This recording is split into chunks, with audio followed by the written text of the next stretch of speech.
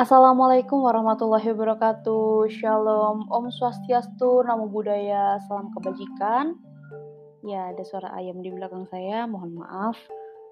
Ya, beginilah kalau rumah dekat dengan pasar dan juga kampung. Tapi saya bersyukur, saya bahagia, saya masih dalam keadaan yang sehat. Dan kalian juga harus tetap menjaga kesehatan. Karena ini adalah era pandemi, sekali lagi saya mohon tolong ya untuk tetap mematuhi protokol kesehatan dengan menjaga kesehatan diri kalian sendiri dengan cara memakai masker saat keluar, bawalah hand sanitizer, kalau bisa bawa alat makan sendiri. Kemudian apalagi ya? Astagfirullahaladzim, sekarang sepeda tetangga. Ya, gitulah ya, karena dekat dengan perkampungan. Karena rumah saya di desa. Meskipun di dekat rumah saya tuh ada gapura bertuliskan kota. Aduh, ya ampun, sampai sekarang aku masih ngakak sih sama itu. Tapi sudah, itu lupakan saja, itu keluar dari bahasan kita. Intinya aku berharap kalian semua sehat dan baik-baik saja. Jangan sampai kalian itu sakit-sakitan atau ya jangan sampai deh pokoknya, karena sehat itu sangatlah berharga. Pada episode kali ini aku akan memberikan penyampaian materi dengan judul Broken Home sebagai salah satu penyebab atau salah satu faktor dari seorang anak yang berhadapan dengan hukum. Jadi di sini kita bisa lihat dari sisi psikologi, kita bisa melihat dari sisi sosial dan juga sisi dari hukum. Kalau melihat dari sisi psikologi, kita itu akan melihat bagaimana sisi kejiwaan dari si anak, tetapi kita nanti tidak hanya melihat itu. Yang paling akan aku berikan materi atau kita dalamin adalah tentang hukumnya sama tentang ini, tentang dari segi sosial, tapi kayaknya bakalan lebih dominan soal psikologi ya, karena hukum ini ya memang erat dengan berbagai macam keilmuan termasuk psikologi dan juga sosiologi, seperti itu. Oke, maka dari itu kita langsung saja pada bahasannya.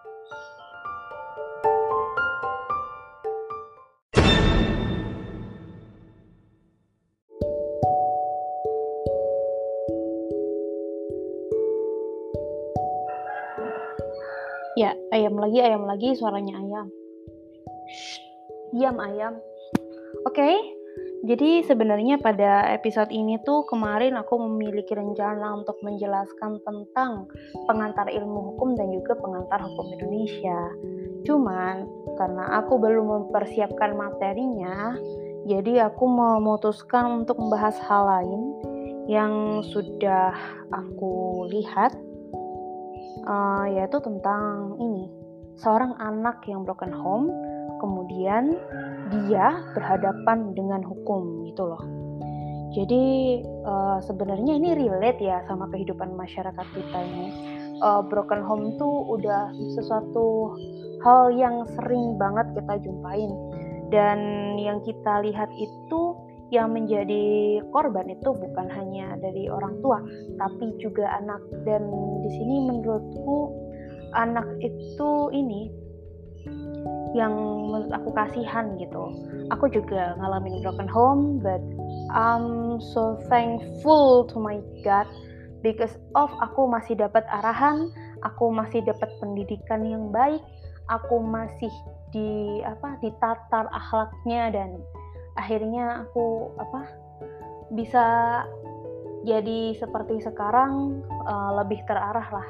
Istilahnya aku tidak terjerumus ke dalam suatu pergaulan yang bebas dan juga melakukan hal-hal yang menyimpang pada kehidupan masyarakat ini. Jadi aku sangatlah bersyukur. Jadi gini ya guys, Istilah broken home itu tentu nggak asing di telinga kita semua, bahkan pernah kita jumpai di kehidupan nyata. Jadi, ada juga yang menganggap broken home itu adalah istilah yang digunakan untuk menggambarkan suasana suatu keluarga yang nggak harmonis dan berjalannya itu nggak ada kerukunan dan nggak sejahtera, yang akhirnya memicu terjadinya konflik dan juga perpecahan di dalam keluarga. Kondisi keluarga yang seperti itu, keluarga broken home ini, gak hanya dirasakan oleh para orang tua, namun parahnya lagi bisa berdampak bagi anak. Hal ini dapat mempengaruhi kepada perkembangan kejiwaan anak dalam keluarga itu. Jadi ada suatu kasus yang pernah dihadapi oleh pembimbing kemasyarakatan di Balai Pemasyarakatan, tepatnya di wilayah Palembang ya.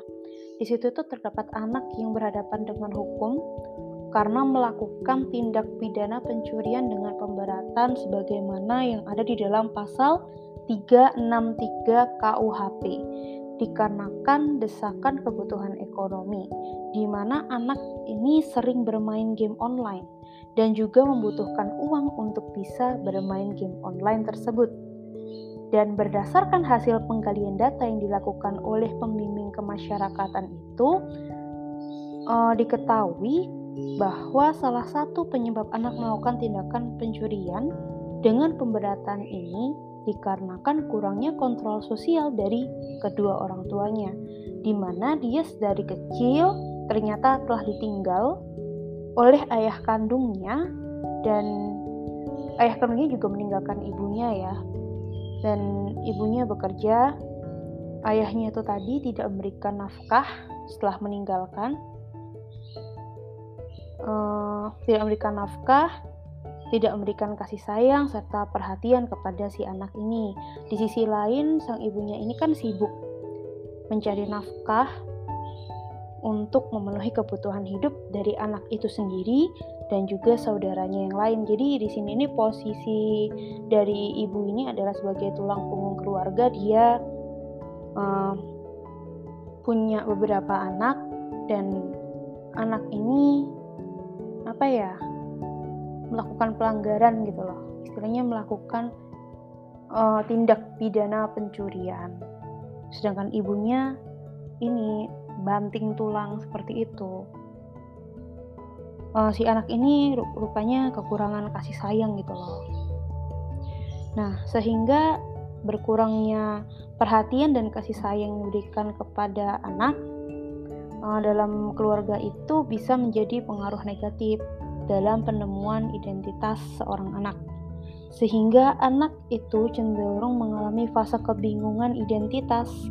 Hal ini dikarenakan pengabaian dari orang tuanya, di mana seharusnya keluarga itu merupakan wadah utama bagi perkembangan dan juga pertumbuhan dari si anak ini.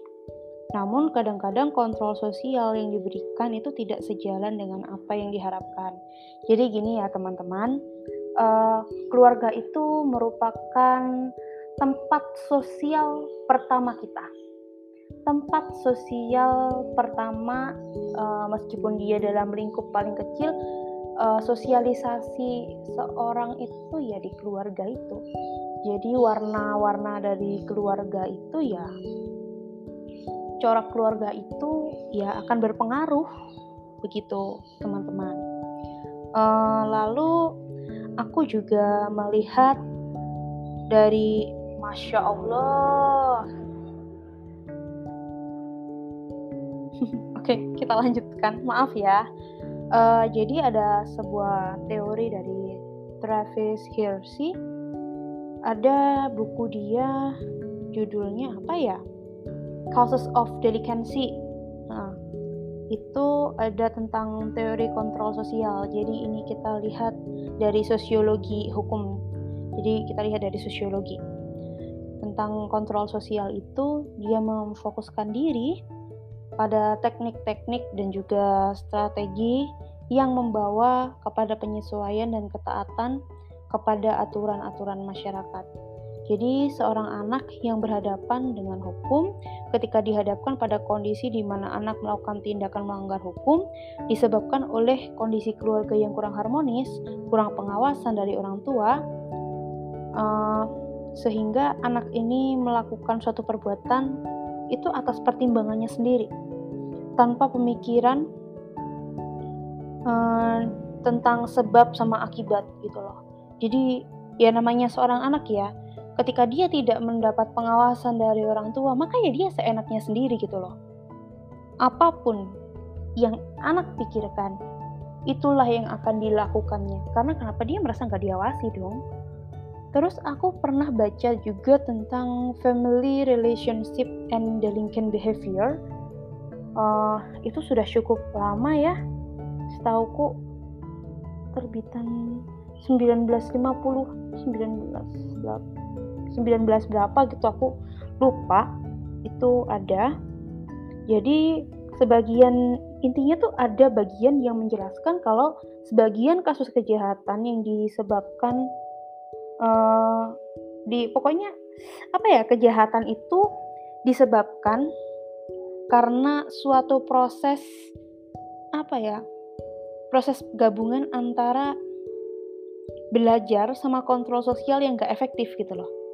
Jadi kayak sosialisasinya A, kontrol sosialnya B. Jadi satu, akhirnya tabrakan, kayak gitu maksudnya. Nah, kontrol sosial terhadap tingkah laku seorang anak itu bisa dimulai dari keluarga ya teman-teman. Keluarga terdekat sampai dengan masyarakat sekitar. Anak yang berhadapan dengan hukum, yang melakukan sebuah tindakan kriminal yang berasal dari keluarga broken home, kontrol sosial dari keluarga itu tidak akan berjalan efektif seperti keluarga pada normalnya. Karena ada peran yang tidak bisa digantikan, yaitu peran dari kedua orang tua yang harusnya memberikan pengawasan kepada anak. Masyarakat sekitar itu cenderung ada yang kurang peduli dengan sesama, itu juga turut mempengaruhi dalam pelaksanaan kontrol sosial yang tidak berjalan secara efektif. Jadi ada sebuah perasaan yang tertanam di dalam diri anak itu, ia merasa bahwa apa yang ia lakukan itu tidak ada yang mengawasi, bahkan tidak ada yang menegur, sehingga membuatnya merasa nyaman, bebas kan soalnya, dalam melakukan perbuatan apapun dia bebas. Jadi sebenarnya seorang anak itu masih butuh arahan dan butuh kontrol. Ketika seorang anak terlanjur terlibat dalam permasalahan hukum, maka peran seorang pembimbing kemasyarakatan itu dalam menghadapi permasalahan tersebut ya ini melakukan pendampingan saat penyidikan kepolisian, kemudian saat penuntutan di kejaksaan, dan juga saat persidangan di pengadilan negeri, dengan tetap mengupayakan keadilan restoratif.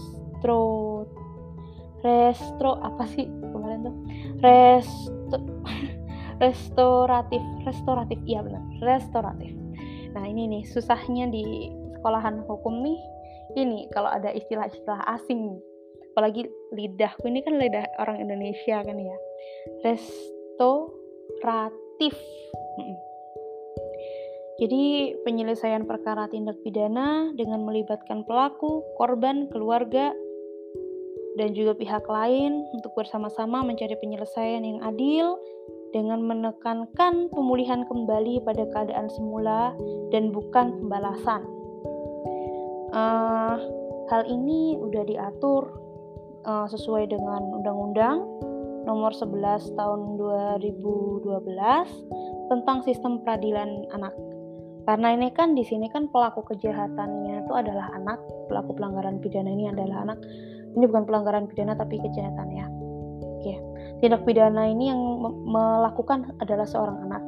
Jadi dia harus melalui upaya hukum yang namanya itu diversi. Jadi diversi itu adalah upaya hukum sidang untuk anak, bukan untuk orang dewasa pada umumnya. Cara sidangnya pun akan berbeda. Di situ seorang hakim tidak memakai toga seperti sedang sidang menghadapi ini ya, orang-orang melakukan pelanggaran tindak pidana korupsi itu berbeda sekali. Jadi pada sidang diversi itu anak akan diajak bicara gitu loh. Dengan cara yang tidak menakutkan gitu. Jadi lebih santai karena yang sedang dihadapi ini adalah seorang anak. Nah, anak sendiri bisa dikatakan seorang anak itu ketika dia berada di dalam usia di bawah 18 tahun. Tidak ada istilah di bawah umur ya teman-teman. Kalau di dalam ilmu hukum, seorang anak itu sama ini di Undang-Undang Perlindungan Anak juga menjelaskan jika seorang anak itu adalah seorang yang berusia di bawah 18 tahun, seperti itu. Dalam mendampingi anak pun yang berhadapan dengan hukum ini, ketika ada ini kita tuh harus memahami kondisi psikologis dari anak ini, latar belakang keluarganya itu bagaimana, kehidupan pribadinya itu bagaimana, pergaulannya, sampai dengan alasan ia melakukan tindak pidana. Bukan seperti melakukan sebuah interogasi kepada yang lain, namun dalam proses hukumnya lebih cenderung kepada pendekatan dalam melakukan penggalian data kepada anak ini dan mengutamakan kepentingan yang terbaik bagi anak. Oleh karena itu, kadang-kadang aparat yang bertugas sebagai pembimbing kemasyarakatan ini juga memiliki strategi ya. Jadi kadang-kadang ada yang merekomendasikan anak-anak ini untuk mengikuti pendidikan dan pelatihan di lembaga penyelenggaraan kesejahteraan sosial. Ini biasanya untuk memperbaiki perilaku sehingga setelah menjalani pendidikan dan pelatihan tersebut, anak itu memperoleh pembelajaran dan juga pengalaman yang berharga, dan diharapkan ke depannya hal tersebut dapat menjadikan pelajaran dan seorang anak ini tidak melakukan pengulangan tidak mengulangi tindak pidana, atau kalau misalkan orang-orang itu disebutnya residivis. Jadi kalau residivis itu pengulangan tindak pidana, kalau residif itu adalah orang yang mengulangi tindak pidana. Masya Allah. Oke. Jadi melalui pelatihan dan pembelajaran di lembaga pendidikan yang telah direkomendasikan oleh aparat hukum yang menghadapi kasus tersebut, itu tentunya ada harapan kalau selanjutnya anak tersebut akan menjadi pribadi yang lebih baik lagi. Jadi seperti itu teman-teman. Menurutku memang broken home ini adalah suatu permasalahan yang tidak bisa disepelekan. Kadang-kadang seorang anak itu semakin dia dewasa, dia makin takut untuk mengungkapkan. Terkadang ya nggak semua sih, tapi ada sebagian orang itu yang takut untuk mengungkapkan apa yang sebenarnya dia rasakan karena alasannya adalah satu, takut untuk membuat orang lain merasakan sakit. Kadang-kadang orang tua sendiri juga ini sih, ada juga yang cenderung tidak dekat terhadap anak. Memang memang itulah ini sedihnya kalau kita misalkan mengalami broken home. Bahkan nggak mungkin orang tua kita tuh tanya gimana rasanya broken home, itu kan nggak mungkin, karena kenapa, itu bakalan membuka luka gitu loh. Ya sebenarnya pengen juga sih cerita-cerita kayak gitu, cuman ya kalau aku berada di posisi itu, ya aku sendiri broken home, tapi Aku sih bersyukur karena dapat arahan yang benar gitu loh. Aku kan selama ini kan tinggalku kan sama kakek sama nenek aku udah dari kecil, udah dari TK sih. TK, SD, SMP, SMA sampai sekarang. Tapi aku cenderung nggak terlalu dekat sama orang tua. Aku nggak tahu apakah karena faktornya adalah diriku sendiri atau faktornya karena orang tua aku terlalu sibuk. Ya, mungkin bisa jadi seperti itu. Kalau bapak aku, dia sekarang sudah berkeluarga. Kadang-kadang ketemu sih, tapi kami nggak sering ketemu. Jadi lebih sering ngobrol di WhatsApp, itu pun jarang. Langsung apa lagi ya? Ini sih, terakhir ketemu itu ya kemarin ini waktu aku habis ujian skripsi sih, bapak aku kesini gitu. Dan itu ya itu terakhir ketemu. Terus untuk selanjutnya WhatsApp-WhatsAppan gitu.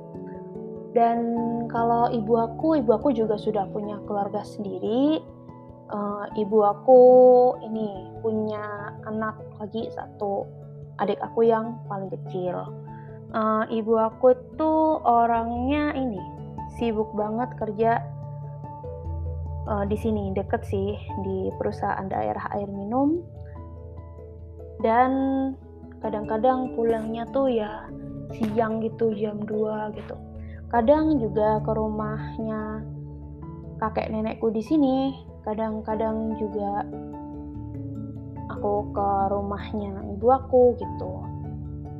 Jadi intinya kalau misalkan kalian anak broken home, ya kita emang harus pandai-pandai untuk melindungi diri kita sendiri gitu loh. Jangan sampai dan ini sih, tolonglah kalau misalkan ada anak yang broken home itu perhatikan. Sumpah kasihan karena banyak banget kasus-kasus anak broken home tuh yang terlibat pencurian. Karena kan sekarang gini loh, seorang anak tuh pengen apa sih? Misalkan seorang anak yang lagi pubertas, dia kan pengen kayak dandan, kepengen mencari jati dirinya gitu loh. Pengen dandan, pengen ngikutin temen-temennya, beli tas baru, sepatu baru. Jadi wajar sih. Makanya dia tuh kayak memerlukan itu karena itu adalah kesenangan waktu masa-masa pubertas ya. Kan kasihan kalau misalkan teman-temannya bisa bermain-main sedangkan seorang anak yang broken home ini nggak bisa kayak teman-temannya yang lain. Itu bakalan kasihan banget sih menurut aku, karena aku sendiri juga tahu gimana rasanya. Apalagi kalau sampai nekat untuk mencuri buat ngikutin teman-temannya gitu loh. Ada lagi ini soal handphone ya. Nah, kadang-kadang ada anak tuh yang benar-benar udah nggak diperhatiin sama orang tuanya. Ini kisah nyata sih, but aku nggak mungkin cerita tentang ini siapa, tapi misalkan soal handphone deh. Aku cuman lihat kalau misalkan ada seorang anak dia broken home, bapaknya udah kayak begitu, udah gak tahu gimana, perhatiannya kurang, terus ibu dia juga udah gak ada perhatian juga, saling pisah, sudah pisah orang tuanya. Terus setelah itu si anak ini kepengen beli HP, tapi dia mau minta ke siapa gitu loh. Soalnya di sini kan saudara-saudaranya pun juga sudah mengurusi hidupnya masing-masing gitu loh. Memang benar-benar kasihan, gak ada yang perhatikan gitu, sampai dia berani nekat untuk mencuri HP milik saudara-saudaranya itu yang memiliki HP yang lebih diperhatiin gitu. Kan kasihan kan? Jadi kita nggak bisa dong nyalahin anak itu 100%. Karena ya memang sebagai orang tua pun kita perlu evaluasi Sebagai orang tua kita tuh perlu evaluasi. Kenapa anak ini seperti ini? Jangan langsung anak itu dimarahin. Misal ada anak yang tiba-tiba di usianya yang sangat muda, SMP dia ngerokok. Atau SD dia ngerokok. Kalau sebagai orang tua, jangan langsung dimarahin. Kita harus tahu, kamu kenapa kok bisa ngerokok? Kita harus cari tahu dulu. Gitu. Atau cara yang efektif adalah ada satu yang marahin, ada yang satu yang yang tanya penyebabnya. Kalau nggak gitu nggak ada efek jerak. Kadang-kadang anak-anak tuh ada aja soalnya kelakuannya. Jadi misalkan satunya marahinnya dalam artian memarahi tapi jangan terlalu keras gitu. Kamu siapa yang ngajarin rokok dengan nada yang you know lah. Nanti baru ditanya, kamu kenapa ngerokok? Tuh. Kita tuh harus berusaha untuk menenangkan anak tuh. Aku memang belum punya anak, aku juga belum berkeluarga. Tapi aku yakin nanti suatu saat, suatu ketika aku akan melihat bagaimana kehidupan memiliki seorang anak. Jadi aku kepengennya tuh I don't wanna be strict parent. Aku nggak mau terlalu strict sama anak. Karena kita yang harus tahu apa maunya anak. Kita yang harus tahu perkembangan dari teknologi ini. Karena tuh anak-anak sekarang tuh makin canggih gitu loh. Ada yang mereka tahu dan kita tuh nggak tahu. Makanya kita yang harus terus mengejar perkembangan. Jangan mendidik anak sesuai dengan zaman kamu. Karena menyelesaikan masalah 1 dekade lalu sama saat ini tuh akan berbeda gitu loh guys. Oke? Jadi pesannya adalah kalau misalkan jadi pesannya adalah kita tuh harus ini sebenarnya pesannya arahnya kepada orang tua sih. Kalau misalkan kalian sedang bertengkar atau ada masalah keluarga, ya tolong diselesaikan dengan cara yang baik-baik. Jangan sampailah terjadi perceraian. Kecuali kalau memang keluarga itu sudah tidak memungkinkan lagi untuk berjalan dan berlangsung pernikahannya. Karena bagaimanapun sebenarnya tidak hanya perasaan kalian yang dikorbankan di sini, tetapi juga anak-anak kalian. Kalian sayangkan sama anak kalian, jadi lakukanlah yang terbaik untuk anak kalian. Jangan sampai karena terbawa emosi, kalian mengorbankan segalanya. Oke, itu aja dari aku hari ini. Selamat siang. Ini pukul 12.52. Aku Amalia pamit undur diri di dalam episode yang satu ini. Thank you ya teman-teman. See you.